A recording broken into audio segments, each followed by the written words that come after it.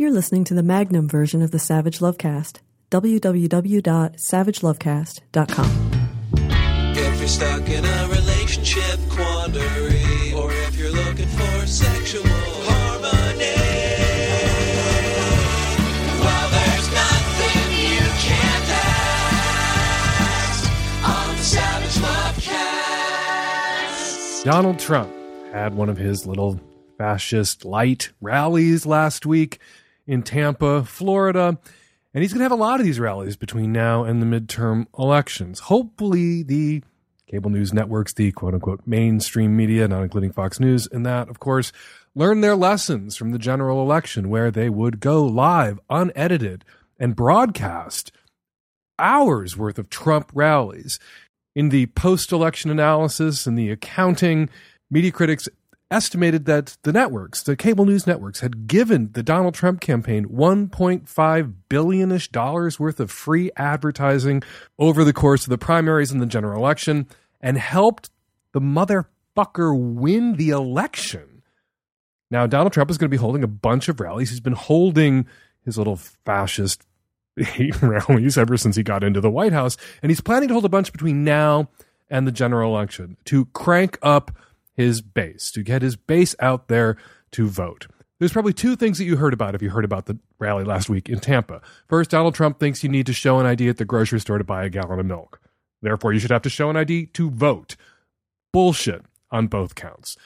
The second thing, the crowd was screaming and yelling and chanting at the media, flipping off everyone in the press pen. At Trump rallies, the media herded into pens where they can be easily identified, and where Trump at some of these rallies has encouraged the crowd to turn to the media and scream and yell and chant. Jim Acosta, reporter from CNN, did a stand-up from the rally live on Wolf Blitzer's show. And here's what he said at the end of his stand-up. And Wolf, just to give you a sense as to what's happening right now, you can hear there is a chorus of boos and other chants from this Trump crowd here in Tampa, Florida. They're saying things like CNN sucks, go home, and fake news. Wolf, obviously, all of those things are false. We're staying right here. We're going to do our job and report on this rally to all of our viewers here tonight. At first, when you watch that video and you see what's being done to the media, you feel bad for the media. And then you give it a moment's thought and you have to ask yourself, Jim Acosta, everybody else from the national media, what the fuck are you doing at this Trump rally? To CNN's credit, they are no longer broadcasting these rallies unedited, but this report that Acosta did from the rally, they went to him live at the rally. He did a little bit of stand-up, introed a reported piece with clips that weren't from the rally and reporting that wasn't done at the rally, and then they go back live to the rally where the crowd is chanting CNN sucks, fake news, and flipping off Jim Acosta. And again, the question that I think that we have to ask CNN and Jim Acosta and assignment editors and Jeff Zuckerberg, what the fuck are you doing at this rally? There is nothing in Acosta's report that couldn't have been done from outside the rally. Why does the media keep showing up at this Punch and Judy show? Why do the media keep showing up and climbing into Donald Trump's dunk tank at these rallies? Yes, something newsworthy could happen at this rally. Something newsworthy could happen at any Donald Trump rally. But you don't have to have a pen full of reporters at that rally being used as a prop by the President of the United States to crank up his base in advance of the midterm elections to report on that rally. You can set up one camera in the back of the room, and Jim Acosta can be safely ensconced in CNN studios to comment on what's going on. He could be outside the building in a safe, undisclosed location, and then if something truly newsworthy goes on, he can rush in and start reporting. But there's no reason, in particular, for this stand-up to exist. Didn't need to set up this report inside the rally. Didn't need to go back to Acosta after the report to wrap it out. What the fuck are you doing there, Jim Acosta? Why are you allowing Trump to use you in this way? This way that by now you know you are being used. Same goes for every other representative of the mainstream media at that rally. And at all of the rallies coming up, when you show up with your CNN badges and your MSNBC badges and your NBC News badges and your ABC News badges and your Washington Post badges and your New York Times badges, you are playing into Trump's hands. The media should stop going to these rallies. Stop assisting Trump in cranking up his base. Stop allowing yourself to be used by the manipulator in chief in the White House in this way. Not much happens at these rallies that can't be covered off a live feed, off of one shared pool camera that all the networks have access to the feed from. We've got an election coming up, very important midterm election. It is not hyperbolic to say that our democracy, the future of the planet, future of the Atlantic Alliance, future of NATO, all of that hangs in the fucking balance. And we all need to err on the side of not doing anything that's going to help Trump turn out his deranged, shrieking, ranting voters this November. Jim Acosta, I am talking to you. No more live stand-ups. No more live, useless, unnecessary stand-ups from Trump rallies. Stop letting Trump use you. Consider it penance for all the damage and harm that you guys did in the run-up to the general election in 2016. Coming up on the micro edition of the Savage Lovecast this week, tons of your Qs, lots of my As, and on the Magnum subscription edition of the Savage Lovecast, which is twice as long and no ads, AMP from the Sex and Kink Education YouTube channel, What's the Safe Word, joins us to discuss a phenomenon familiar to people in kink and BDSM circles, subdrop. Hi, Dan. I'm a 40-year-old woman. I've been married for 18 years, together for 20. We had affairs in the beginning, and then we broke up. And after 6 months, we got back together and actually had real conversations about not only having sex with one person forever. I've always identified as bi. He is straight. And we've kind of had this really great understanding. We have 3 rules. 3 rules are, number 1, don't ask, don't tell. So if you happen to come across a text message or an email or a charge on a credit card, just leave it be. We have a caveat, though. If you have to know, you're allowed to ask, and each of us can choose to tell or not tell, but you can at least ask. Rule number 2 is don't embarrass the family. Don't sleep with our children's, school teacher or the neighbor. Just keep it discreet and private. And rule number 3 is, don't get sick. Use condoms. Don't get someone pregnant. Don't get pregnant. And it's worked well. So the reason I'm calling is I've been dating a woman recently who I really, really like, and I have told her a couple times, don't fall in love. I'm clearly committed to my marriage. We've always said as long as the relationship is intact, it's fine. But she challenges that, and I don't know how to draw that boundary. How do you keep the really hot, intense new relationship, energy, all the good stuff going without kind of ruining it with the logistics of, hey, listen, this is never going to go any further. You lay out your rules.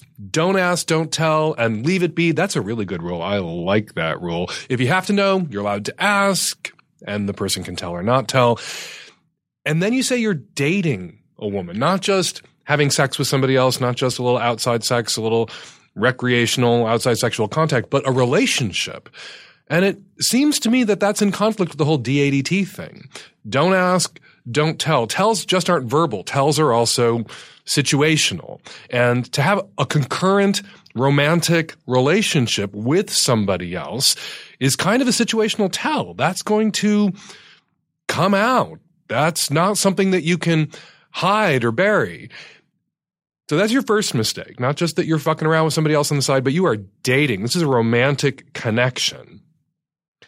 The other problem here is that the person that you're dating is making demands on you. She's asking for things that you can't give her without really violating not just the terms of your open relationship with your husband, but risking your marriage with your husband. She's making emotional and social demands on you. She wants to be a partner too. DADT and a partner too, those things don't really go together because DADT means discretion. DADT means we can move through life being perceived to be socially monogamous and even in a sense suspending our disbelief and perceiving each other to be in a monogamous relationship, that we are in a monogamous relationship, that you are monogamous to me and I am perceived to be monogamous to you and vice versa, because whatever else goes on outside our relationship is so discreet so as to barely be detectable. Again, not just to people who aren't a part of our relationship or are outside of our relationship, but even to each other. And you can't reconcile that kind of openness agreement, the DADT style openness agreement, with concurrent romantic relationships, particularly if your partner is sitting there, your other partner is sitting there and saying, I am your girlfriend. I have a right to see you on Christmas. I have a right to see you on my birthday. I have a right to X, Y, and Z. The sad fact is, if you are committed to your relationship, if you want to draw a boundary, you need to dump this woman. She's begun to make demands on you that you cannot fulfill without violating the terms of your open agreement with your husband. Now, you can go to your husband and renegotiate those terms. Just like at the beginning of your relationship 20 years ago, you renegotiated terms because your lived experience earlier in your relationship was in conflict with what you had agreed to and probably what you both thought you wanted, because that was what you were told good people wanted. You wanted to be good people. And you realized because of the cheating early on that you had to make some other kind of compact or agreement to make your relationship work for who you two were in reality. And you can renegotiate. You can reopen those negotiations again now. And go to your husband and say, DADT has worked for a very long time, 20 years. But what I'm interested in now, or what I seem to be tiptoeing toward now, is polyamory, concurrent romantic relationships. And you can't do that and DADT. So if I'm not allowed to do that, and I'm not willing to allow you to do that as well, then I probably need to dump this woman. But I just wanted to check in with you first to see where you're at. And then maybe you can keep this woman in your life as your girlfriend, but that's a public role. Girlfriend, spouse. Can't hide those people, particularly from each other. Hi, Dan. I'm a 54-year-old gay man, and I've been out since I was 15. This was my question for you, and I don't know if I'm the only person that feels this way, but when I was young, I was very pretty, and I'm femme. I don't try to hide it. I don't try to be anything that I'm not. I know that I'm very obvious. It's very obvious that I'm gay, and when I was young and pretty and thin, it worked. Now I am 54. I appear a lot more masculine than I act. When I say that, I mean like when I put my picture on Grindr or Scruff, any of the apps, I appear to be masculine. I have a beard. I have the whole thing going with that guys seem to like. But unfortunately, once I meet the guys, we finally meet up in a coffee shop or what have you, they're instantly turned off by this. I shaved off my beard, and I've tried just going out as me, and it still seems to be the same thing. I really don't, at 54 years old, understand all of these little names that we all have now, such as Otter or Daddy or any of those. They don't make sense to me, and I'm not saying I don't know what they mean. I'm saying for me they don't work. I'm just a person. But I certainly, even at 54, feel very uncomfortable being a daddy. Actually, I would probably feel more comfortable being a mommy because like I said, I'm much more feminine than I am a masculine guy. Which brings me to another quick thing is I'm also versatile top, bottom, which throws people off too because they just, the whole big confusion thing. They see my picture, they think I'm a top, and they meet me, and if they're not turned off by the fact that I'm feminine acting, then they automatically assume that I'm a bottom.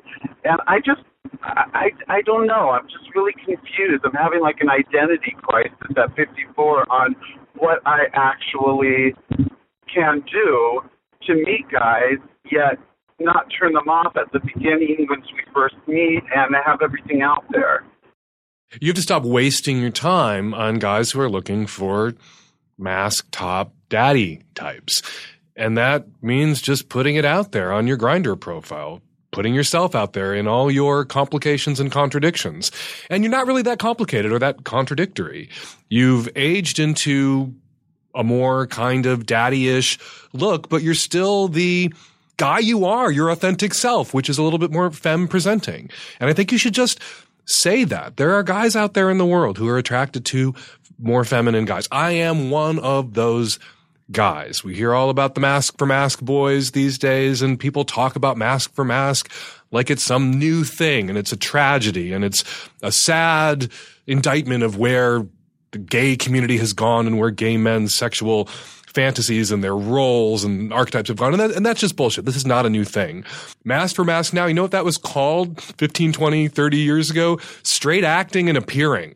I will take Mask for Mask over straight acting and appearing any day. And there's a lot of people out there who are suggesting that the Mask for Mask boys are performing masculinity. And that's true. You do see those guys who the masculinity is performative, that this is an act, and they have to edit and police themselves, and they are monitoring their every expression, every hand movement, every step, every leg cross to make sure it is mask presenting. But then there are some guys who are just kind of authentically masculine-ish, and this isn't performative for them. And we don't want to lump the fakers in with the authentic mask guys and condemn them all.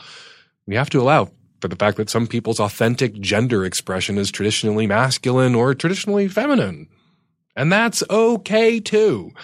It's the people who are paranoid about seeming, the gay guys who are paranoid about seeming the least bit feminine, who are annoying. You, caller, you aren't one of those gay guys. You are slightly femme or very femme in your mannerisms and your behavior and your interests, and you just have to own that and put that out there. And there will be guys who are into you and into that conflict and into that contrast between your look, that beard, your daddyish presentation, and your more feminine soul side presentation, your mannerisms. And those guys are likelier to embrace your versatility. So when you put it out there on Grindr, put it all out there on Grindr, and then you won't find yourself in a coffee shop with someone who's really invested in you being a mask top, ass ramming daddy type. Because those guys will know not to waste their time on you because you aren't that, even though at first glance, that may be how you would be classified or how you appear or how some people might assume you move through the world sexually based on that beard and your age. So put it out there. Mask presenting in a photograph, but femish in reality and in person. And if you can't deal, fuck off. Say it like that. And you will attract the guys who not only can deal, but who are into it, who are into you and into your contrasts and conflicts and how interesting and complicated a person you are now, the interested, complicated person you've aged into being with your authentic sort of femme personality and self now rolled out, now moving through the world in a more cliche mask presenting look and type and body. Enjoy that frisson, enjoy that, the tension there. That itself for many guys is going to be sexy, but you're going to have to work maybe a little bit harder to find those guys and put it out a little bit more emphatically to attract them. Hey, Dan. I'm calling from Dublin in Ireland. Basically, my question is, when do you leave an ex and not contact them, and when do you have an excuse to confront them with their shitty behaviour? So a bit of background, I'm from Dublin but was living on the East Coast and met a guy, and we were together for 14 months in total, and during that time my visa ran out and I had to move home and kind of wait out some visa regulations until I could come back. But he really pushed to go a long distance. We were planning to live together, like we were in it. The relationship wasn't perfect. One of the huge issues was he essentially hid me. Like, I never met his friends. He didn't really come out and meet my friends. We traveled across America together. We went to Mexico. He came over to Ireland. We traveled a lot, and there was never a single picture of me anywhere, nor did he ever mention that he had a girlfriend on social media or anything. I wasn't allowed to post pictures with his face.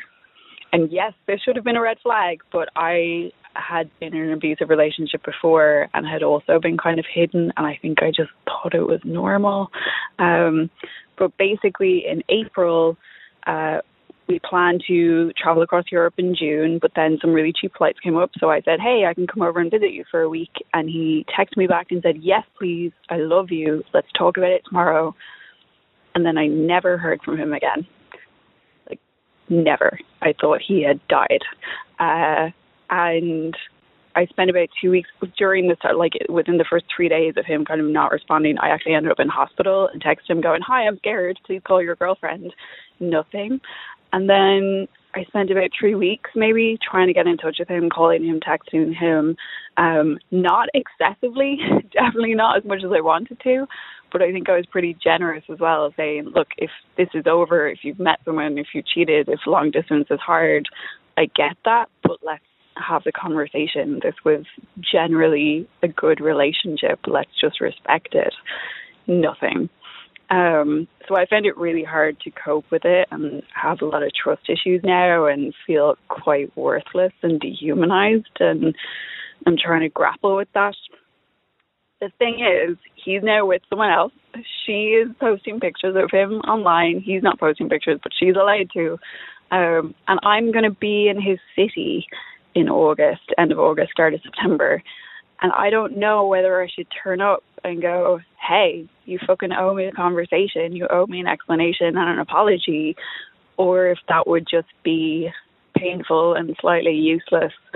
I think for me, it's probably not going to undo any of the damage at this stage. It's done. He doesn't have a good excuse. But surely these people don't get to just get away with this stuff, right? Surely there should be a moment where they have to confront the person they've hurt and apologize. I don't really know. So any advice would be great. Thanks. Unfortunately, people do get away with stuff in the romantic sphere that they shouldn't be able to get away with, but they get away with it all the time. People ghost on people all the time. All's fair, they say, or they used to say, and if anyone is out there still saying it, they should really stop, but all's fair in love and war. We probably need a relationship version of the Geneva Conventions to cover those things that aren't fair in love. I'm not talking about things that are criminal. Those things are, of course, not fair in love. You're not allowed to abuse a partner in a way that is criminal, but there are lots of things people do to their partners that aren't criminal, that aren't fair and aren't kind, and people get away with those things all the time.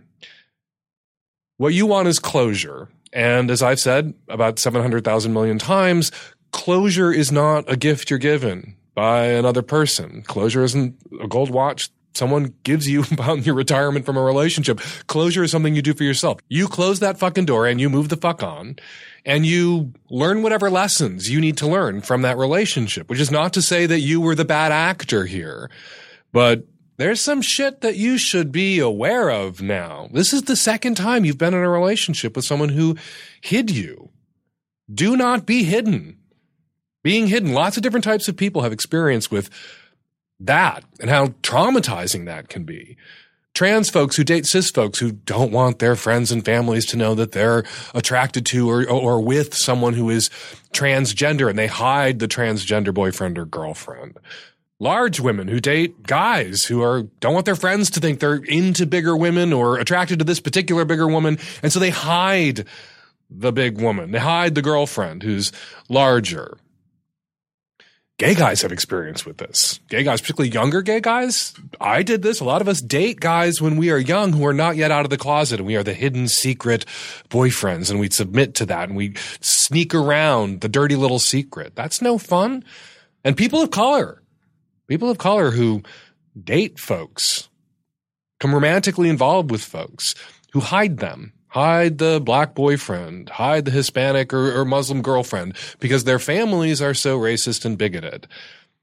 And what you learn when you've been hidden once or twice is not to put up with that shit ever again. And so what you say to yourself coming out of this relationship, you may never know why this guy ghosted you.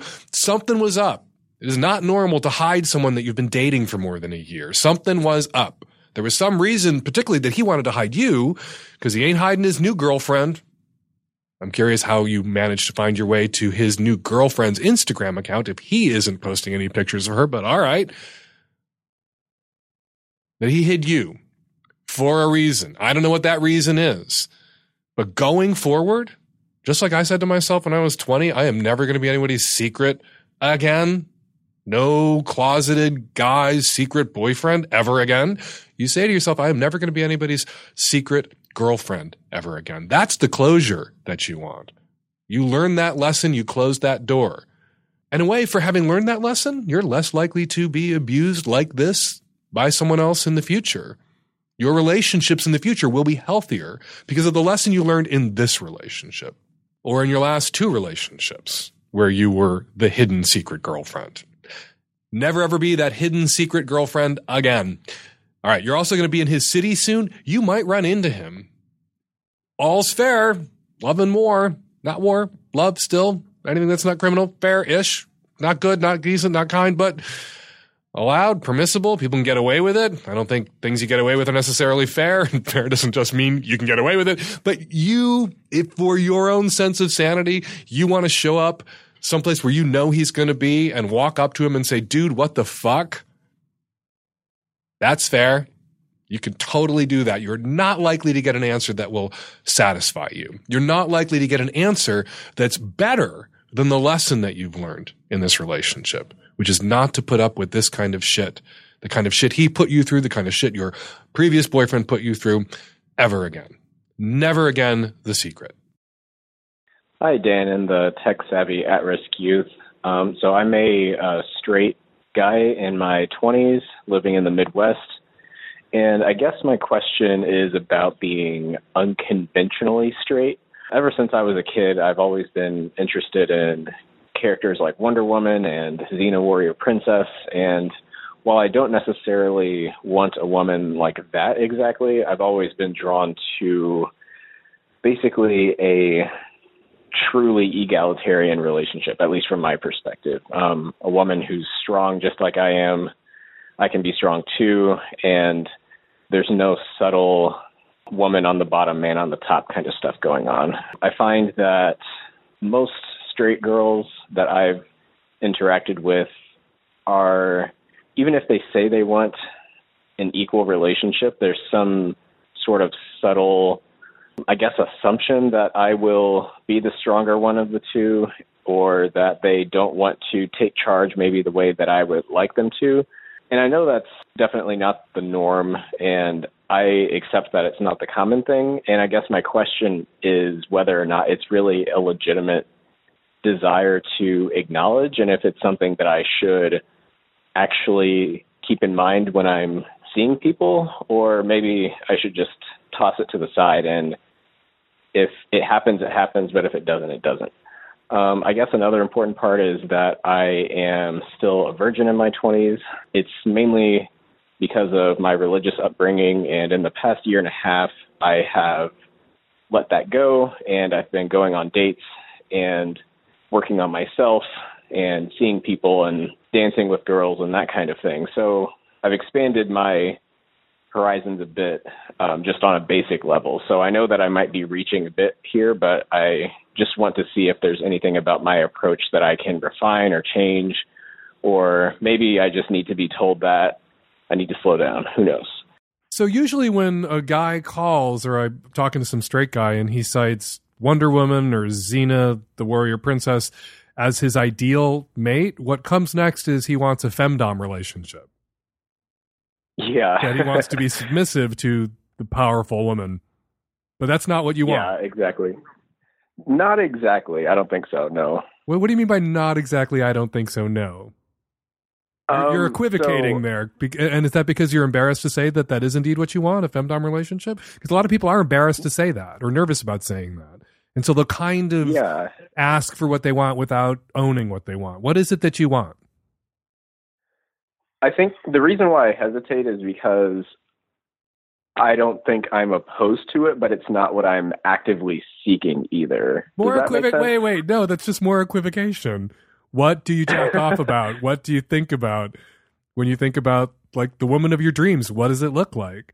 And maybe I'm being a little too hard on you, and I should let it go. No. But it's almost invariable when somebody says, "Oh, my ideal is Wonder Woman, Xena." That, you know, Wonder Woman and her magic rope. Like, that's what they want. They want the Amazon who's in charge. Yeah, I think that's accurate. I think that the reason why I hesitate is because I think, based on people I've talked to and what I've seen in porn and stuff, it's very black and white. Like, it's either like total like submission and degradation and all that stuff. I think that's the part that turns me off, but I definitely like the idea of the domination part. So I think I'm just hesitating because I'm not in the black or white kind of a thing, but I'm definitely, the short answer is yes. Okay. Outside I'll of, just say yes. outside of porn, no relationship with dom sub dynamics is like degradation and bondage all the time, and it tends to be something that, you know, maybe is on the back burner, or it's this subtle vibe or hum in the relationship, and then at times it's more exaggerated and pronounced because you're having sex, or you're you know, turning it up to 11 because you both enjoy it, and it's there, and you can turn it up to 11, and it's a part of your relationship dynamic. It's not the only dynamic in the relationship. That would be exhausting. Yeah. You know, people talk about 24/7, 365 dom sub relationships and somebody living in a cage in the basement, and that doesn't really happen. Right? Yeah. You know, that sounds a lot more reasonable. It's something that can enhance a relationship if it's what both people want. It's a spice, it's a flavor. It can often be, you know, detectable, like that spice and flavor is there. And sometimes, you know, you dump all the curry powder in this weekend because you're just really going for it. Yeah, if we were to rewind and I kept that in mind, then my answer is yes then. Okay, well, I would encourage you to get involved in the BDSM community, the leather fetish community, depending on where you live. Get yourself to a munch, meet some people who are in the kink community, who are in the quote-unquote kink lifestyle, and you'll see the different ways in which people structure their relationships when there's a dom-sub dynamic that both people enjoy and it's completely consensual and both people opt into. Your particular challenge as a straight guy is that powerful women get it through their heads that that's a problem for most straight men. And they will downplay it or suppress it.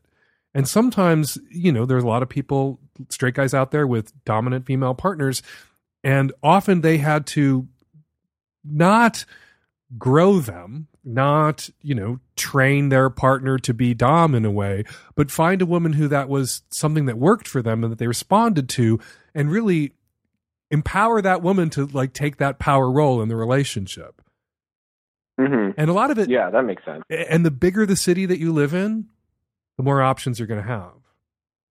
Kinky people like gays and lesbians, like queers, are a tiny percentage of the population. I think there are probably more kinky straight people in real numbers than there are queer people in their entirety.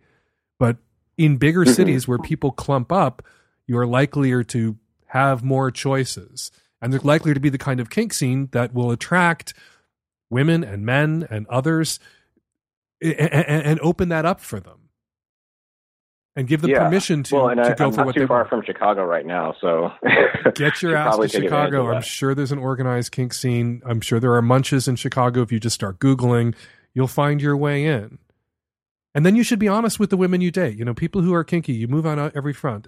You go to IML in Chicago, and there's two kinds of people you meet. You meet people who were kinky when they were 13 years old, and you meet the people who fell in love with those people and grew into it. So move on all fronts, like get involved in the kink scene, but also continue to date women that you meet through Tinder, through Bumble, but be honest about your kinks, be honest about your sexual interests, and that you want a female-led relationship, that you are interested in femdom dynamics. And you should also do a little reading, and I would recommend Playing Well with Others, Your Field Guide to Discovering, Navigating, and Exploring the Kink, Leather, and BDSM Communities by Lee Harrington and Molina Williams. It's a terrific primer. It's a terrific entry point, and it'll reset your expectations so they're more realistic. If your expectations about kink and BDSM and dom sub and femdom have all been set by pornography, you have unrealistic expectations. Yeah, and I think part of it is that it seems like this big scary thing, and I think maybe it's a lot more inclusive and friendly than I think it is. So maybe I just need to explore, like you said. You know, when people write about their kinky relationship or porn is made about kinky relationships, they don't make porn about making breakfast on Sunday morning or cleaning the house or hanging out with your parents or your friends. The porn is made about those moments when you turn it up to 11. Nobody can live at 11. Yeah. That's very true. That's a good point. You don't live vanilla sex and erotics and vanilla sexual dynamics at 11 all the time either in a vanilla relationship. That you can't do that. And it doesn't work in Yeah. DS, BDSM either. You can't live it at 11. And sometimes it's just a subtle little thread that runs through the relationship where the dominant partner has the right to push that button when they want to push that button, but otherwise the kink or the submission or the dominance can seem dormant or absent, but it's there. Yeah, and it's something that both partners can opt into when they want to. You literally put words to what I couldn't put words to. So I really appreciate that. That's why I get paid the big podcasting bucks. Exactly. Good luck to you. And one last bit of advice. Your kinks ain't cancer. You meet somebody through a non-kinky space and you want to tell them about your kinks, it's not a tearful confession. It's not a cancer diagnosis. It's Christmas morning. These are gifts. These are presents. This is something exciting about me that I wanted to share with you. Maybe it means we're not compatible. And you need to steel yourself because a lot of people, their first reaction when someone that they're interested in or they've fallen in love with or developed feelings for and they reveal a kink is negative. Because we live in a sex negative, kink negative culture. And people will say no. Like, oh my God, no. When they should just say, really? Oh?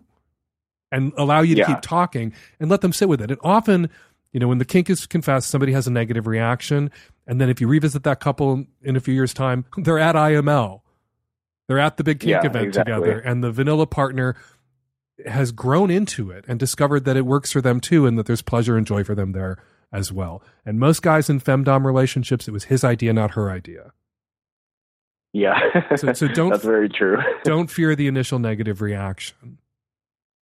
Yeah. I've had a little bit of practice, but I think that little bit of negative reaction I've had before is probably what has scared me. So it can be very inhibiting. It can be very inhibiting because we all fear rejection. But if somebody has a colossally negative reaction, if they consider it disqualifying, that's rejection you want to invite because you don't want to waste your time on that person. She's not the right partner for you.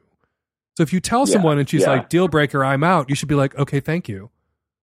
Goodbye. Mm-hmm. If you tell someone and she's like, oh my God, I don't know how I feel about that. I need to think about that. We should keep talking about that. That might be the woman whose feet you kiss every day when you get home from work 5 years from now. Yeah. Awesome. Good luck. Well, thank you so much, Dan. I appreciate it. You're welcome. Hey, Dan. I was curious.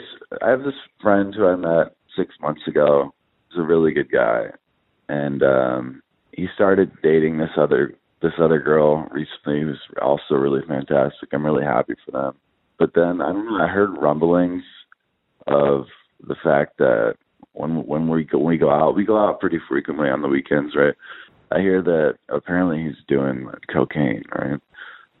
He hasn't told me about it, but I heard it from 2 different people now. And, I don't know, it's a weird situation. He's a pretty intense guy. And while we're tight, we've only known each other for 6 months, so it's not like a long friendship. And I don't know, we're not in our 20s, so it's I don't know. He's a grown man, and so I don't want to tell him, how to live his life or something like that. But at the same time, I worry about him, because if he's just doing cocaine by himself, in another room and then coming out, it doesn't seem. Not that doing cocaine socially is bad, but you know what I'm getting at. I mean, if you drink alcohol by yourself and get drunk, that's probably more worrying than if you go out with friends and have a drink. That's what I'm getting at. Even though cocaine is not good under any circumstances, you know what I'm saying? So I don't know. I was just wondering what you think. Like, on the one hand, I would want to approach him and tell him, listen, man, I heard you're doing cocaine, and I'm worried about you, man. I don't want you to be doing that. Then, I don't want to get anyone who's told me in hot water for telling me, because he hasn't told me and he'd wonder how I found out.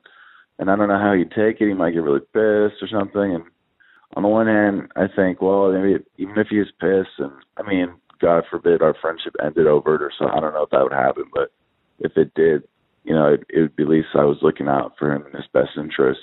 But at the same time, I guess maybe selfishly, like, I wouldn't want our friendship to end, so I wouldn't want to do something that, even if it was in his self-interest, like, I wouldn't want to lose him as a friend. So I don't know if it's a drug problem. Maybe if you have an idea of how to approach it, or I don't know. I'm happy to tackle this question. We say all the time, this is a sex and relationship advice podcast. You may not be having sex with this guy, but you have a relationship with him. You are a friend. We have relationships with people we aren't sexing, and sometimes we have sex with people we aren't relationshiping. Anyway, not all drug use is abuse, and I think you can make a distinction between doing cocaine and abusing cocaine. Doing cocaine is risky. Cocaine is very addictive, and it can blow up your life in a spectacular fashion, just like alcohol can. And I think you're right that if somebody is doing cocaine alone, just like if somebody is drinking alone, that can be a sign of a problem. Are there other signs, though?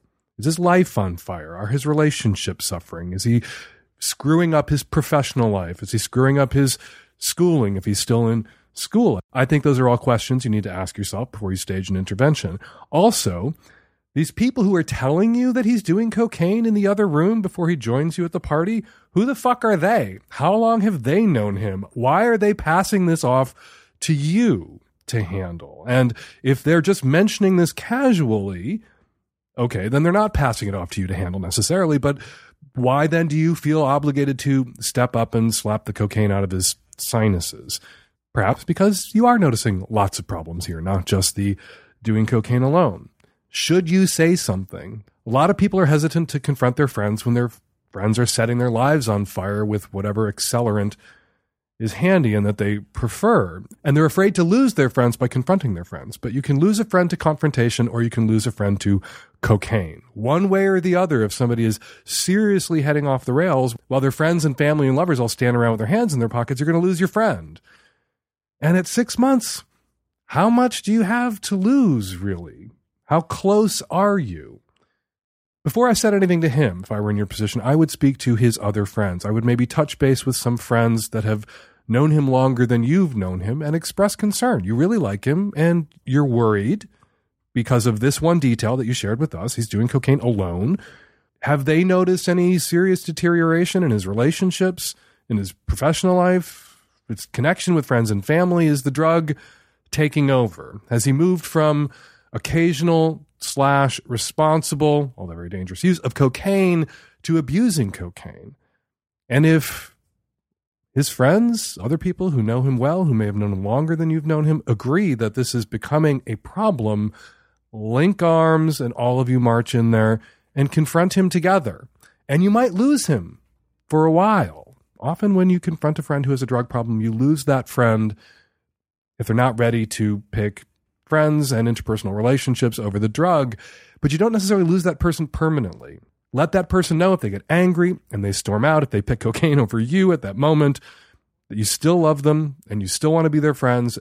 And when they're ready for friendship, if they need help, you'll be there for them then. Hey, Dan. I just got back from my personal trainer and I have a question. It's not as sexy fun as that sounds, but he talks a lot about his church and the people at his church, and he's really involved in his church. And I am at a point where I either need to buy more sessions or not. Basically, I'm just wondering if I should say to him when I see him next, what do you think about same-sex marriage? What do you think about queer people? I'm straight myself, but I hope to be a strong ally and have already done things like, when we chat about the weekend, say I was at Pride, or I talk about my partner as my partner, and there's never been an indication that he has a problem. We're also in Canada, where I feel like to some extent a lot of this questions about same-sex marriage, for example, have been put a little more to bed than elsewhere in the world. But I don't know. I just wonder whether it makes sense to just sort of check in with him about it before I continue to work with him, or if I should just take the fact that he's given me absolutely no indication that he has a problem and roll with it. I have been terrified of the gym for a long time and finally took plunging, got a trainer, and it's been awesome. So I do want to keep the relationship good if possible, but don't want to be supporting someone who is homophobic.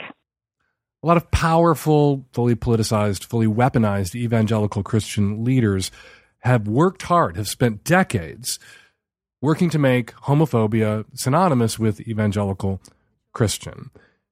The polling, however, at least on the issue that you cite, on same-sex marriage, shows that there is a distinct and wide and growing generational divide. Pew poll from 2017 found that support for same-sex marriage among evangelical Christians had grown from 27% in the early 2000s to 35% now. Not a 10-point jump, but significant. The most interesting data in this Pew Research poll, though, was about young evangelical Christians, which they tagged or pegged as those who were born after 1964. I was born in 1964. I feel like I'm pretty old, but they say that those are young evangelical Christians, Gen X and millennial evangelical Christians. I assume your personal trainer at your gym is not Pat Robertson's age, is not Tony Perkins' age. I assume he is not my age. I assume he's probably significantly younger than I am. Most of the personal trainers I see at the gyms I frequent are in their 20s, in their 30s, millennials. And support for same-sex marriage among young evangelical Christians is at 47%. Nearly half of all evangelical Christians born after 1964 support same-sex marriage. I bet if you broke that data out even further and sliced it a little more thinly and just looked at evangelical Christians under 30 or under 40, that it would be majority support for same-sex marriage. So, odds are, coin flip, at least half, that your personal trainer, who didn't rise to the bait when you mentioned going to Pride, supports same-sex marriage.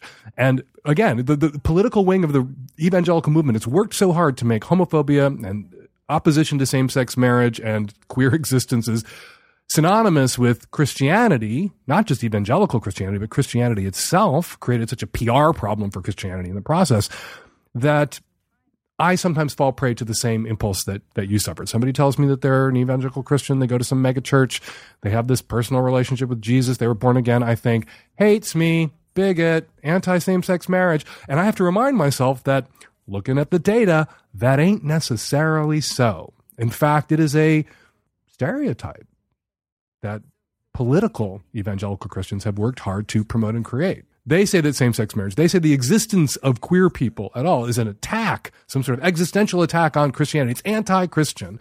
We can't let them get away with that, because there are plenty of Christians out there who are queer themselves. There are plenty of Christians out there who are supportive of same-sex marriage. My mom is always the example I like to cite. My mom talked a lot about her church. My mom was a Jesus person in a profound way. And my mom fully supported same-sex marriage, queer people adopting, the rights of trans people, reproductive freedom. My mom was a liberal, church-going Jesus person. Maybe your personal trainer is as well. If you are uncomfortable writing checks and giving tips to someone who is anti the rights of your queer friends, ask him. You talk a lot about Jesus, you talk a lot about church. Not all evangelical Christians are anti-gay, but I'm just curious where you come down on the marriages of my friends who are queer. See what he says. Odds are, if he's under 30 or under 35 or under 40, he's down with it. He's fine with it. He's okay with it. And you can continue to patronize your personal trainer with a clear conscience. Hi, Dan. I'm a 25-year-old bi male, and I had a quick question. Is it an unrealistic expectation to be hard every time I bottom with a man? I often have trouble getting hard with men, but hate bottoming without being hard. And do you have any advice if someone doesn't respect this wish? And yes, I have been hard as a bottom before and know it's possible. So you're going to have sex with a dude. Sometimes you have a hard time getting hard with a dude. You might be with a dude who wants to fuck you, and you might want him to fuck you, but you don't want to be fucked unless your dick is hard. So you can lay that out there as a condition of anal sex, that you need to be hard to enjoy being penetrated. And then do what it is that you need to do prior to penetration, concurrent with penetration, that gets you hard. And if there are things that the guy can do to help you along, to get you hard and keep you hard while he fucks you, let him know what those things are. Is it a certain kind of dirty talk? Is it nipple play? Is it going slow? Is it going fast? What is it? What is it about anal penetration that turns you on? And what are the accessories? How can you accessorize around anal penetration so that it is more enjoyable for you? And lay those things out there. And if you're clear with people that this is a condition, before we can do X, Y has to happen. And actually Y has to happen the entire time we're doing X for Y to work for me. They can't bitch. I mean, they can, but then you tell them to pull their pants up and they get the fuck out of your ass and the fuck out of your apartment. You need what you need to enjoy the sex that you're having with somebody else. And your enjoyment is an aspect of your consent. And when your enjoyment isn't there or your enjoyment evaporates, you have a right to withdraw your consent. It needs to be pleasurable. It needs to be pleasurable for you. Not everybody has to be hard during anal. There's a lot of people out there who enjoy anal penetration and anal sex and just want to lay back and be receptive and not think about their own boners and just receive. You aren't one of those guys. Your dick needs to be in play. Your dick needs to be hard. You need to be boned to enjoy this part of dude on dude sex. Just put it on the table and stick up for yourself. Hello, I am a single straight mom, and I'm in a great relationship with a single straight dad. When we first started dating, his oldest daughter was in a lesbian relationship and was voted prom king in her high school. I had only known of her at that point, and I hadn't met her yet. Since then, I've only met her once, and we became friends on Facebook just before she moved out. I can see on Facebook that her friends are calling her him and he, but my boyfriend still calls her his daughter and uses feminine pronouns. And so I looked at her thing and it says trans male. So I don't know what I'm supposed to do if I talk to her. I'm almost not engaging in a conversation because I don't want to be offensive. I asked my boyfriend, and he said that she had come out to him shortly before she left as being trans, but that she didn't really explain to him what that meant and that she wasn't having a sex change, so he didn't know what that meant as far as that goes. And so until she told him something that he was supposed to do, he just was going to keep treating her like he always has since she was born. And I can understand that from his point of view, but I'm new in her life, and I don't know what the correct procedure there is. I don't know if I'm supposed to follow suit with her dad because I'm in a relationship with him. I don't know. I want to engage with this girl. I want to get to know her. I want to become friends with her or him, and I just don't know how to approach that. If you want to get to know him, if you want to get to know this boy, if you want to become friends with him, you're going to want to stop using her and girl and she when you refer to him. You know how he identifies. You've been to his Facebook page. You've seen how the other important people in his life, his friends, treat him, the pronouns that they use. They respect his identity as a trans male. And on some weird, tortured technicality, his father refuses to respect his son's gender identity. You need to embrace this boy's gender identity, and I think you need to get on your boyfriend's case about what he's doing, because what he's doing is cruel and clueless and unnecessary. If he needs more input from his son, he should ask for it. If he needs clarifications from his son about his intentions when it comes to gender confirmation surgery or sex change operations, in that archaic phrase, he should ask his son for those clarifications and have a conversation, initiate a conversation with his son. What he's basically done is frozen him out. His son came out to him as trans shortly before moving out of the house, and his father continued to refer to him using female pronouns and probably the name that he was given at birth that he no longer uses. And what was communicated to him by his father's actions was hostility and rejection. And he's probably withdrawn and pulled away from his father because of the rejection that was communicated to him by his father's actions. Every time his father refers to him using female pronouns, it damages their relationship. He's the dad, chipping away at his relationship with his child every time he uses female pronouns or that kid's previous name. In the end, he's going to devastate and destroy that relationship. You should say this to him. You should play this recording for him. Make him listen to what I am saying right now. And then urge him to call his son and apologize. Reach out to his son. Ask for whatever additional information about his son's intentions when it comes to hormone treatments or surgery Not that either is required for the people in a trans person's life to respect that trans person's transition and gender identity. Hi, Dan. I'm a 38-year-old straight male calling from Denver, Colorado. I've been reading your column for over 20 years and have learned so much from your advice, and now I finally need your help. I recently dropped a huge bomb on my wife of 9 years. During a discussion regarding our sex life, I said that I wanted us to start sleeping with other people together to start swinging. At the end of the discussion, she agreed that we needed to have more sex and get creative to spice things up, but that she needed time to think and process the whole swinging idea. Since the talk 2 months ago, we have stepped up our sexual frequency, and it's been great. I finally had to tell her about my desire to swing because it was something that I have always wanted to do. However, I've never made it an ultimatum or cost of entry into a relationship with me in the past. So it is on me for not bringing it up and making it a priority before. In the past, my wife has shown interest in women, mainly through her porn preferences and very limited fantasy talk. Since that initial discussion, the topic of swinging, or as she calls it, my end goal, has come up a couple of times, and she hasn't shut it down. So I'm thinking that so far this is all a positive sign that she is still at least open to the idea. She told me that I was in charge of this process, and I know that it's all about baby steps. This weekend we're going to a strip club for her first time. I mentioned to her that this is a safe place for the baby step of seeing me get attention and for her to interact with a woman. Additionally, in regards to me being in charge of this process, she recently told me she feels like I've been trying to coach her. And while I admit I'm not a good coach, the talking about things makes her anxiety rise.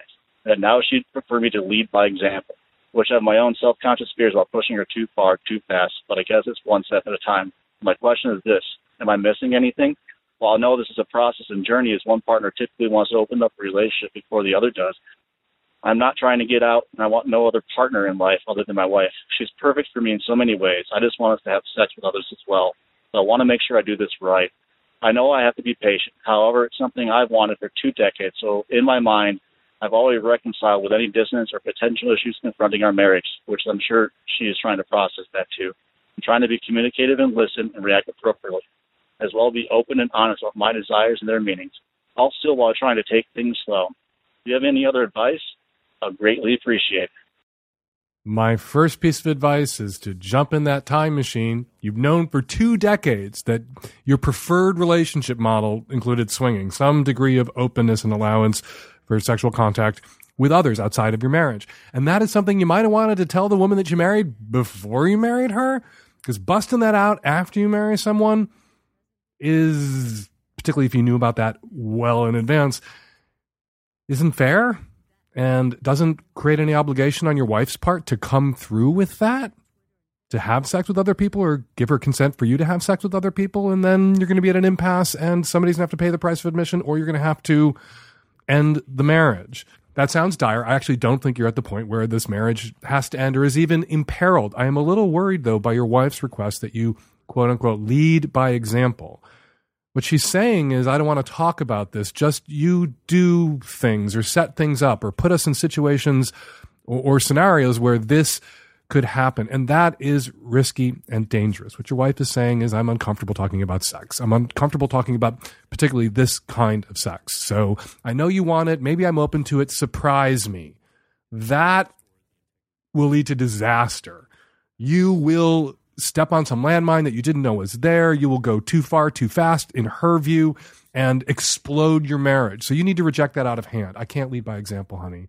This is something that we both have to do or not do. And whatever it is we do has to be mutually agreeable and mutually desired, or it's going to risk everything that we have, all that's good about our relationship. It'll put us in a place where you may end up feeling violated in some way, or betrayed, and I could end up then feeling tricked because you asked me to lead, and so I led, and then here we are having this fight about where I led us kind of at your request. And then here we are having this fight about where I led us with your permission, and I didn't intend to lead us anywhere that would trigger or upset you or blow up our marriage, and here we are, oh my God. No. Surprise me with swinging. No surprise me with openness. No surprise me with a 4-way. Nuh-uh. If your wife has a hard time conversing about sex, looking you in the eye, there's this advice that people give parents who need to have the sex convo with their kids and it's too awkward and their kids are just dying inside and the parents look at the way the kids are reacting and clam up, which is to have that conversation in a car.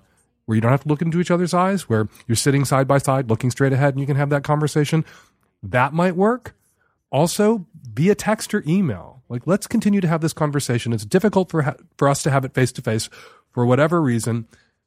A lot of people feel more free to really share their feelings and be open if they can organize their thoughts in an email. So let's talk about this via email.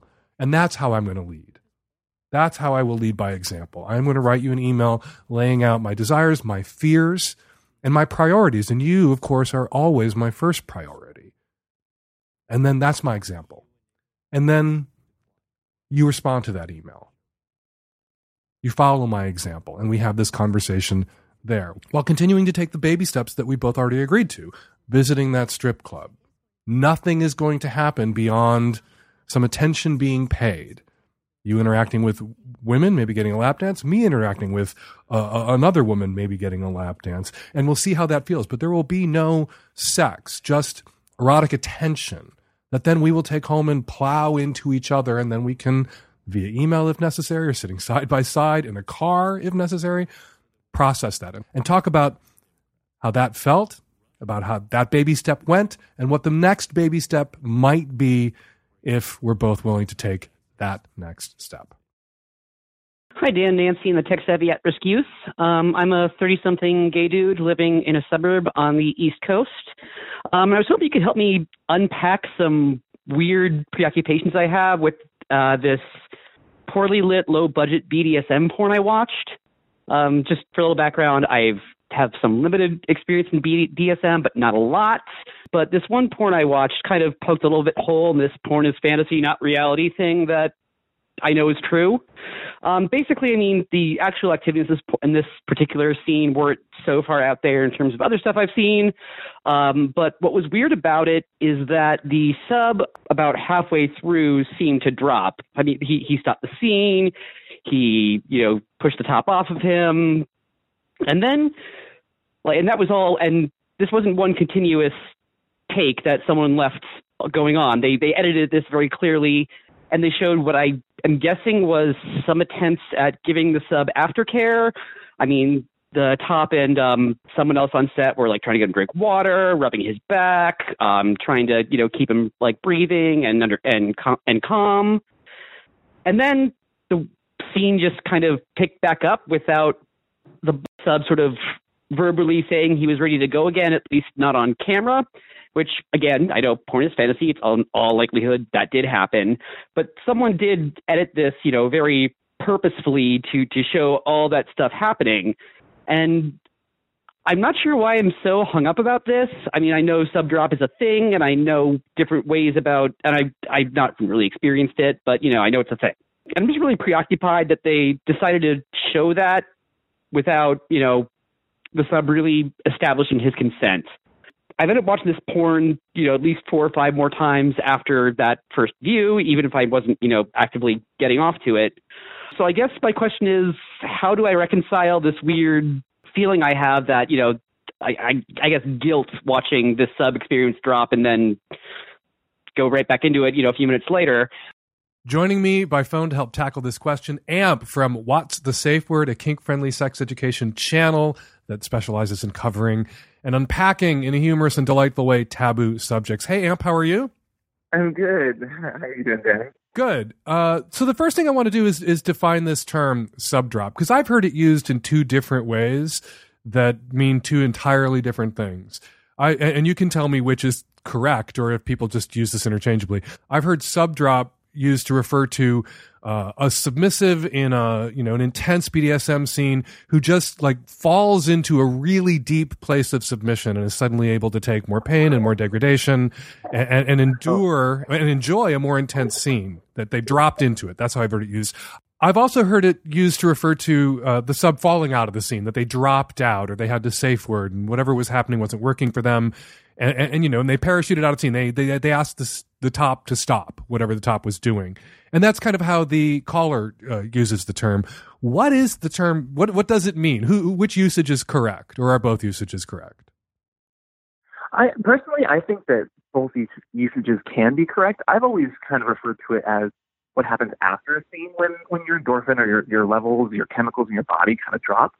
But I think that at least what the caller is talking about, it can happen whenever someone goes through an intense scene or sensation that might have been happening during this porn, and they went from a very high level of like euphoria to all of a sudden, oh no, my body's not feeling so good, and it can happen within an instant, within a scene. So like when those endorphins and those chemicals that have you flying high are gone, you almost feel like you have a fainting sensation. It can happen instantaneously, or like we said, it can happen a few hours, even a few days after a scene. So people talk about long distance running, and there's this endorphin rush, right? You push your body to the limits, and there's this endorphin rush. Your body only has a certain amount of whatever endorphin that might be on hand at any given time, and you can use it up by pushing yourself too far, too hard. So is this a kind of a third definition of subdrop, that your endorphins were pumping along, but you pumped yourself out of them, and then suddenly you're dropping out of the scene because the endorphins that made it possible for you to push your limits or allow your limits to be pushed are all gone, and you kind of crater? Yeah, I don't know that it's a third so much as it's just rounding out that feeling of you are going into a very intense, like a part where your body's chemicals are all being used at once. So like all of these different definitions of subdrop kind of fall under this feeling of high, euphoric, all of a sudden to a very low, kind of depressed state almost, or if you're in a scene, a very exhausted state. So it's your body coming back down. So what is the generally acknowledged BDSM best practice when it comes to subdrop? To be conscious of it and then react to it when it happens?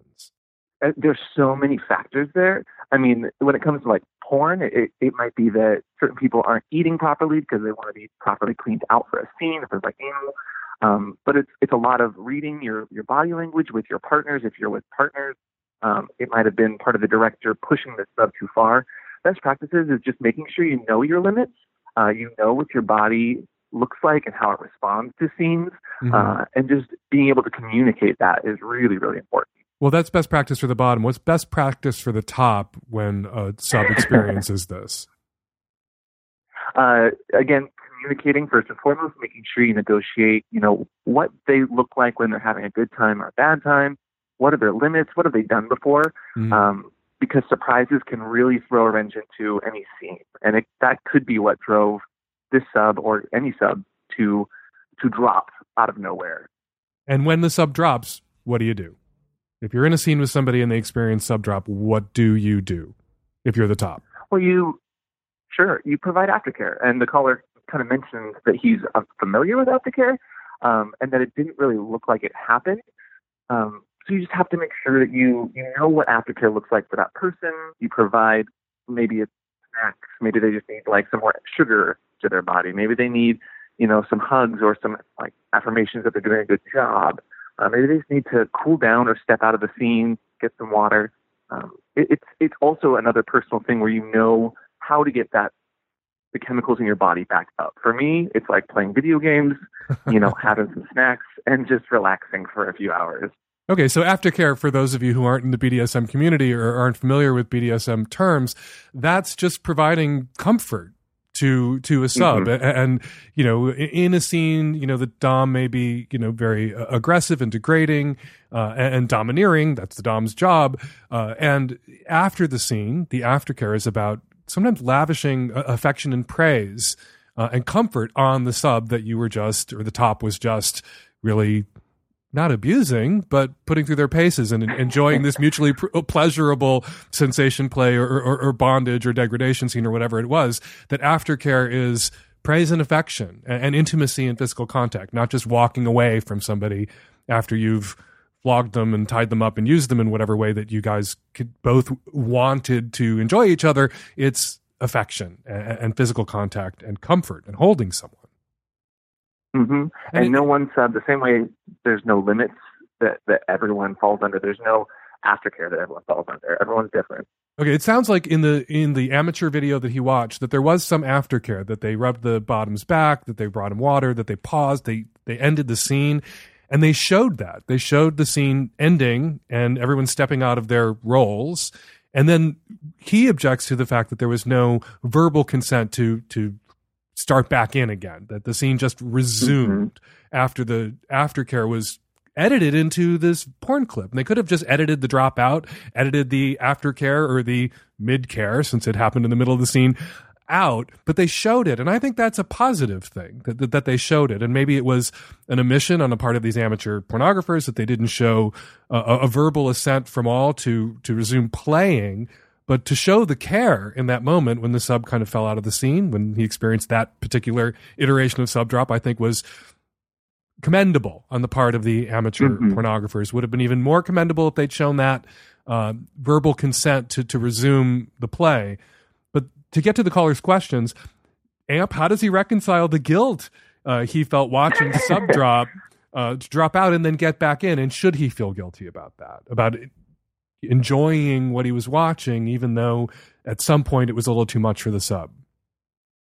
Sure. I mean, the best way to reconcile all that is making sure that the porn that he watches is ethical. And he kind of mentions that a little bit. Yeah, where can he find ethically produced BDSM porn? Yeah, I mean, personally, having worked with in front and behind the camera, some sites like kink.com is one of my favorites when it comes to kink, because they actually do, before the scene, they kind of do an interview, and then they do the scene, and then after the scene, they break it down and they talk about, what went well during the scene, what might have not been the best. They tell you how the scene went. And having been in scenes with them before, like there's been scenes where I think everything's going great, and then I have that drop. I'm, hanging, physically flying high, like being suspended, and all of a sudden my body just conks out because I've been pushed to my limit. And so after that scene was done, we were able to talk about that. And I think it's important to find ethical porn producers that you enjoy, that you're, paying for, because you should pay for your good porn. And just, if he's really, really worried, he can look into the company itself, maybe go on Twitter, see if the model, enjoys the scene or not. But, at the very heart of it, he should be looking and finding porn that he feels good about watching. Because if he's feeling bad about this, maybe there's just certain parts to that porn that just didn't feel right for him. It wasn't ethical in his own perspective. I think Twitter's a good recommendation, because you can find a lot of sex workers still. We'll see what happens now with SESTA, which we've talked about on the show before. You can find a lot of porn performers and sex workers, and of course, porn is a kind of sex work, on Twitter, and you can get to know people. And often porn performers and sex workers on Twitter are very open about the things that they enjoy. And so if you find somebody in a BDSM film and you can find that person on Twitter, it won't take you long to figure out whether S&M is something that they do because they love or something they're just doing for the paycheck. And when they're doing it just for the paycheck, that can seem a little squicky to watch. But if they're doing it because it's the kind of sex that they most enjoy, you can infer then when you see that person in their BDSM film, which they'll often tweet about or link to on their own Twitter accounts, that this is, at least when it comes to the joyful participation of all, ethically produced BDSM porn. So get to know your BDSM porn performers, caller, I would recommend. And Twitter's a great place to do that. And you can feel a little less conflicted about enjoying their eroticized suffering when you see it in a video clip. Absolutely. So, Amp, before we let you go, for listeners who didn't catch you last time on the show, tell us what What's the Safe Word is and where they can find it. Absolutely. So What's the Safe Word is a YouTube channel that I run with a number of other people and guests and performers of all sorts, whether it's adult performers or just, licensed therapists. And we talk about different topics, be it sex and kink or just sex and relationships to LGBT issues. And we do it in a fun, approachable, destigmatizing way. We're having fun with our kinks. We're not having fun at people who have, weird, strange kinks. We're trying to, break this down so people don't feel like they can't have the sex that they want. And we do it every week. And we always have really fun, interesting guests, of which you've actually been on before. So, yeah, I was going to mention that at the end, that you and I did. I appeared on What's the Safe Word. I'm a fan of What's the Safe Word, and I've recommended it to others, and I was really happy to appear on it. We talked about kink discordant relationships. If you want to hear me and Amp talk more about kink and talk about a subject that comes up a lot here on the Lovecast, where one person has a kink and another person doesn't have that kink, or they have different kinks and they're in a kink discordant relationship, and how you make that work, I talked about that with Amp at great length on a What's the Safe Word episode. Thank you so much for jumping on the phone today, Amp. Really appreciate it. No, thank you for having me on, and keep doing the good work. You too.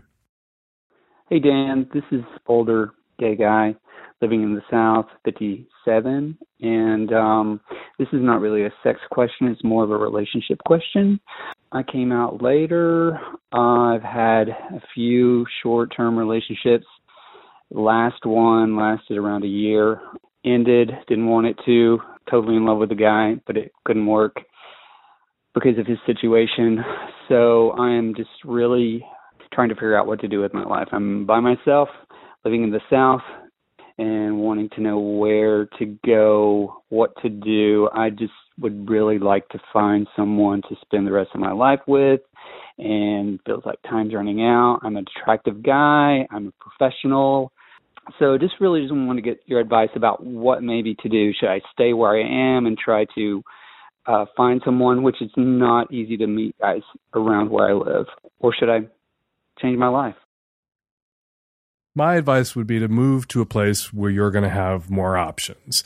Queers tend to clump up in cities. There are queers out there in the boonies. There are queers in the South. There are queers in rural areas and small towns. And many of those queers are very happy to be in those places and don't want to be told by City Mouse Queer to move to the big city.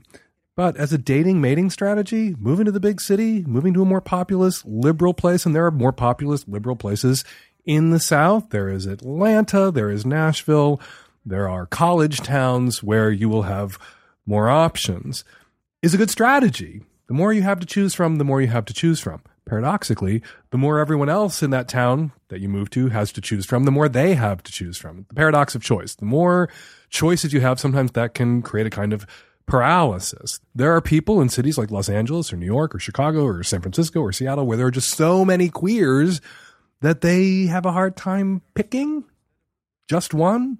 And I've talked to queers in smaller towns or rural areas who preferred sort of stabilizing effect of there aren't a lot of choices. And I met a guy and we're going to make it work because we don't want to move. And this is the guy I can have. And we're going to figure out how to work this rather than I have an endless supply of guys to choose from on Grindr. So I'm never going to settle on any one guy. Which is not to say that people who meet on Grindr don't sometimes settle down. They do. I know lots of same-sex couples in lasting, loving, committed, stable, and sometimes even monogamous relationships who met on the apps. Most gay couples, 70+% these days, meet via apps. Not bars, not work, not on the street, not at the YMCA, on apps. And we're talking about relationships, not hookups. Relationships begin on apps. I talk to people in rural areas who say that Scruff, in particular, that app made it possible for them to stay in their small town or in this rural area that they enjoy living in for other reasons, lifestyle reasons, social reasons, family reasons. And it made it possible for them to have a dating life and a romantic life because it hooked them up with the others like them who stayed or moved to those areas that it makes me tense to even think about visiting, let alone moving to or living in. So my City Mouse Queer advice to you, if you want more options, if you want to change your life, is to move to the big city. That doesn't mean New York, Chicago, San Francisco, Los Angeles, or Seattle. The big city can be the nearest big liberal blue dot in the Red Sea that is the South. That can be a college town or it can be a regional gay mecca like your Atlantas or your Nashvilles. Good luck. Hey, Dan. Straight male from the Southeast here, calling in reference to the caller in episode 614 who said that he was conflicted about a recent experience with someone regarding consent. As a person who can identify with what he was saying, I think that you hit the mark on the head. However, I feel like there was a very small detail that was overlooked here, which is that you can always say, as a male, knowing that your duty is to be clear and have consent, to also say, hey, it's okay if you say no. There will be no negative repercussions. I will not lash out in any way, shape, or form. You are in a safe place. If you say no, I understand that means no. I won't get butthurt. So just throwing it out there, you can definitely say that. Hi, Dan. I've got a comment for the woman in episode 614 whose ex won't let her see his kid because of his psycho-abusive ex-partner. And I just want to say I'm a late 40s woman and I date almost exclusively men who have ex-wives and often who have kids, and about 95% of them claim that their ex is psycho or abusive, which statistically means that there are a hell of a lot of women running around who are psycho and abusive. And I just always now take those claims with a grain of salt. There may be a completely different reason why he doesn't now want his girlfriend to see his kid, because the kid is speaking and the ex will know about the girlfriend. It may be that they're not actually really separated and he doesn't want her to know he's got a girlfriend because she thinks they're separated and they're not. Or he may have told her that it's a trial separation. Or he may have left her because, or she may have kicked him out because he was having an affair. Why did they split up when they had a 1-year-old child? So I just think always for women, when you're dating men who have ex-wives or mothers of their kids, just take it with a grain of salt when they tell you that their ex is psychotic or abusive or mentally ill or unstable or a terrible mother. They all say that. And in the vast majority of cases, it's not true. Hey, Dan, this is in response to the caller who had called in to see whether or not it was kosher to incorporate a lollipop during oral. Holy crap, I was dying throughout that entire episode. Dan, you nailed it on the head when you had said that incorporating food into sex is a sexual fantasy of a 16-year-old. Yeah, I have experience doing just that. When I was 16, my partner and I thought it would be a good idea to use whipped cream in and around my vagina during sex. While I did not get a yeast infection, I did get the worst UTI of my life. I was in so much pain that my mother had to bring me to the ER and sit with me while I explained to nurses while I was there. So not only was it humiliating, but it was also not sexy at all and extremely painful. So yeah, I would recommend playing with food before or after sex, but dear God, not during. And we're going to leave it there. 206-302-2064 is the number here at the Savage Lovecast. If you'd like to record a question or a comment for a future show, give us a buzz. 206-302-2064. The deadline for entering Hump, my dirty little film festival, is coming up in mid-September. You're going to want to make your Hump films now. Go to humpfilmfest.com and click on Submit for information on entering Hump. There's $20,000 in cash prizes awarded to the filmmakers by audience ballot, including a $10,000 Best in Show award. And every filmmaker whose film goes out on tour with the Hump Tour in 2019 gets a percentage of every single ticket sold on the tour. We are a good deal for filmmakers, also a good deal and a great deal and a fun deal for audiences. For more info, go to humpfilmfest.com. Follow AMP from What's the Safe Word on Twitter at pup_AMP. And you should definitely check out AMP's videos at What's the Safe Word on YouTube, and that's Watt spelled W-A-T-T-S. The Savage Lovecast is produced every week by Nancy Hartunian and me and the tech-savvy at-risk youth and Nancy. We'll all be back at you next week with another installment of the Savage Lovecast.